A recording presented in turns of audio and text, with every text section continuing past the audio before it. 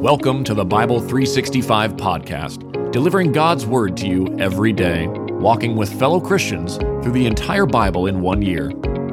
Each book of the Bible is read by a different member of Holy Trinity Lutheran Church in Edmond, Oklahoma, bringing new voices to a timeless story. Let's hear God's Word for today. Jeremiah chapter 13. This is what the Lord said to me. Go and buy yourself a linen undergarment and put it on, but do not put it in water. So I brought the underwear as the Lord instructed me and put it on. Then the word of the Lord came to me a second time. Take the underwear that you bought and are wearing, and go at once to the Euphrates, and hide it in a rocky crevice. So I went and hid it by the Euphrates as the Lord commanded me. A long time later the Lord said to me, Go at once to the Euphrates, and get the underwear that I commanded you to hide there. So I went to the Euphrates and dug up the underwear and got it from the place where I had hidden it, but it was ruined, of no use at all. Then the word of the Lord came to me. This is what the Lord says. Just like this, I will ruin the great pride of both Judah and Jerusalem. These evil people who refuse to listen to me, who follow the stubbornness of their own hearts, and who have followed the other gods to serve and bow and worship, they will be like this underwear, of no use at all. Just as underwear clings to one's waist, so I fastened the whole house of Israel and Judah to me. This is the Lord's declaration. So they might be my people for the fame, praise, and glory, but they would not obey. Say this to them. This is what the Lord, the God of Israel, says. Every jar should be filled with wine. Then they will respond to you. Don't we know that every jar should be filled with wine? And you will say to them, This is what the Lord says. I am about to fill all who live in this land, the kings who reigned for David on his throne, the priests, the prophets, and the residents of Jerusalem with drunkenness. I will smash them against each other, father and sons alike. This is the Lord's declaration. I will allow no mercy, pity, or compassion to keep me from destroying them. Listen and pay attention. Do not be proud, for the Lord has spoken. Give glory to the Lord your God, before he brings darkness, before your feet stumble on the mountains at dusk. You will wait for light, but it brings the darkest gloom and makes total darkness. But if you will not listen, my innermost being will weep in secret because of your pride. My eyes will overflow with tears, for the Lord's flock has been taken captive. Say this to the king and queen mother. Take a humble seat, for your glorious crowns have fallen from your heads. The cities of the Negev are under siege, and no one can help them. All of Judah has been taken into exile, taken completely into exile. Look up and see, those coming from the north. Where is the flock entrusted to you, the sheep that were your pride? What will you say when he appoints close friends as leaders over you, ones you yourself trained? Won't labor pains seize you, as they do a woman in labor? And when you ask yourself, why do these things happen to me? Is it because of your great guilt that your skirts have been stripped off, your body exposed? Can the Cushite change his skin or a leopard his spots? If so, you might be able to do what is good, you who are instructed in evil. I will scatter you like drifting chaff before the desert wind. This is your lot, what I have decreed for you. This is the Lord's declaration. Because you have forgotten me and trusted in lies. I will pour your skirts up over your face so that your shame might be seen.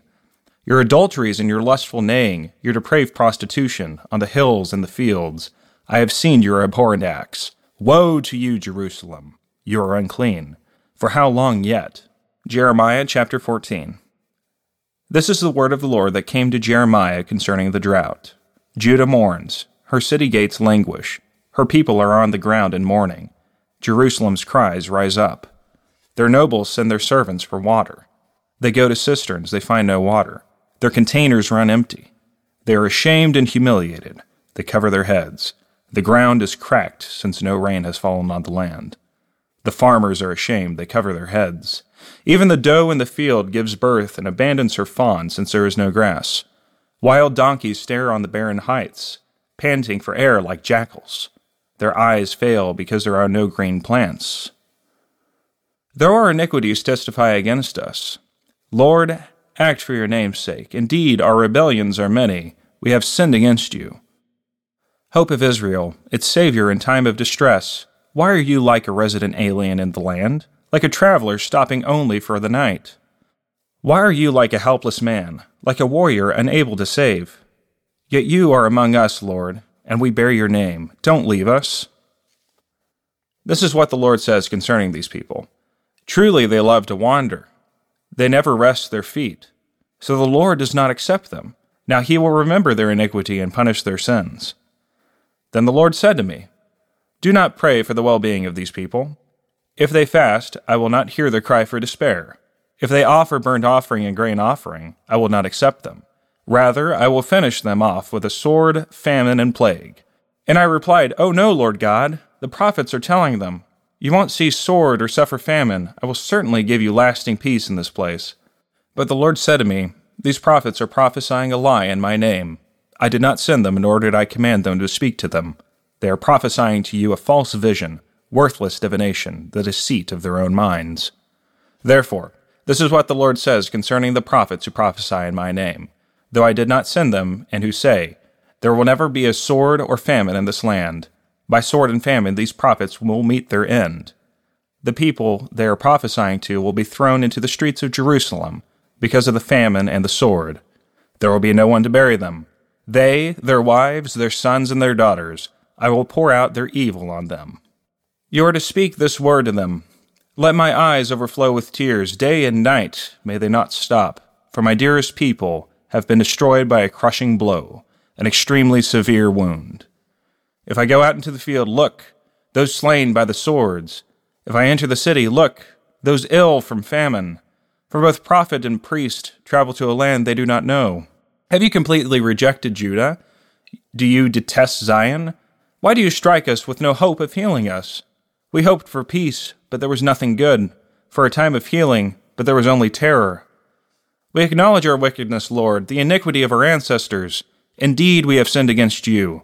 For your name's sake, don't despise us. Don't disdain your glorious throne. Remember your covenant with us. Do not break it. Can any of the worthless idols of the nation bring rain? Or can the skies alone give showers? Are you not the Lord our God? We therefore put our hope in you, for you have done all of these things.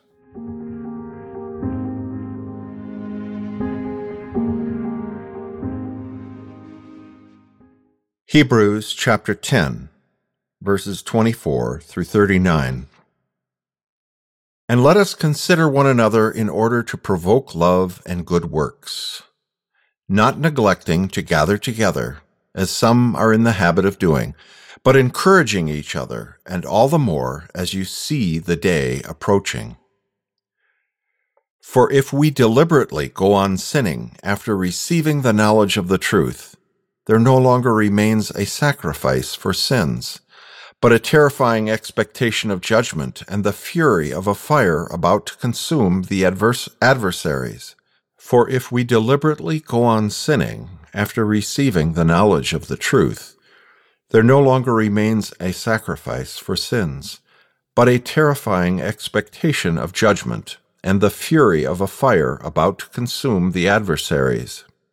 Who has regarded as profane the blood of the covenant by which he was sanctified, and who has insulted the Spirit of grace.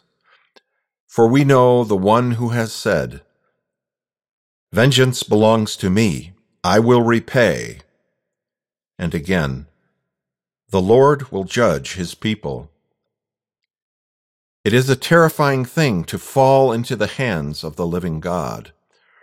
Remember the earlier days when, after you had been enlightened, you endured a hard struggle with sufferings. Sometimes you were publicly exposed to taunts and afflictions, and at other times you were companions of those who were treated that way. For you sympathized with the prisoners and accepted with joy the confiscation of your possessions, because you know that you yourselves have a better and enduring possession. So don't throw away your confidence, which has a great reward, for you need endurance, so that after you have done God's will, you may receive what was promised. For yet in a very little while the coming one will come and not delay. But my righteous one will live by faith, and if he draws back, I have no pleasure in him. But we are not those who draw back and are destroyed, but those who have faith and are saved. This has been the Bible 365 podcast, a production of Holy Trinity Lutheran Church and School in Edmond, Oklahoma, in collaboration with Cinematic Waves TV and Film Post-Production Studios. The Christian Standard Bible is copyright 2017 by Holman Bible Publishers, used by permission. Having heard the word for today, may the same Holy Spirit who inspired Scripture now inspire faith in you to live each day as a disciple of Jesus Christ. Love God, love one another, and love your neighbor.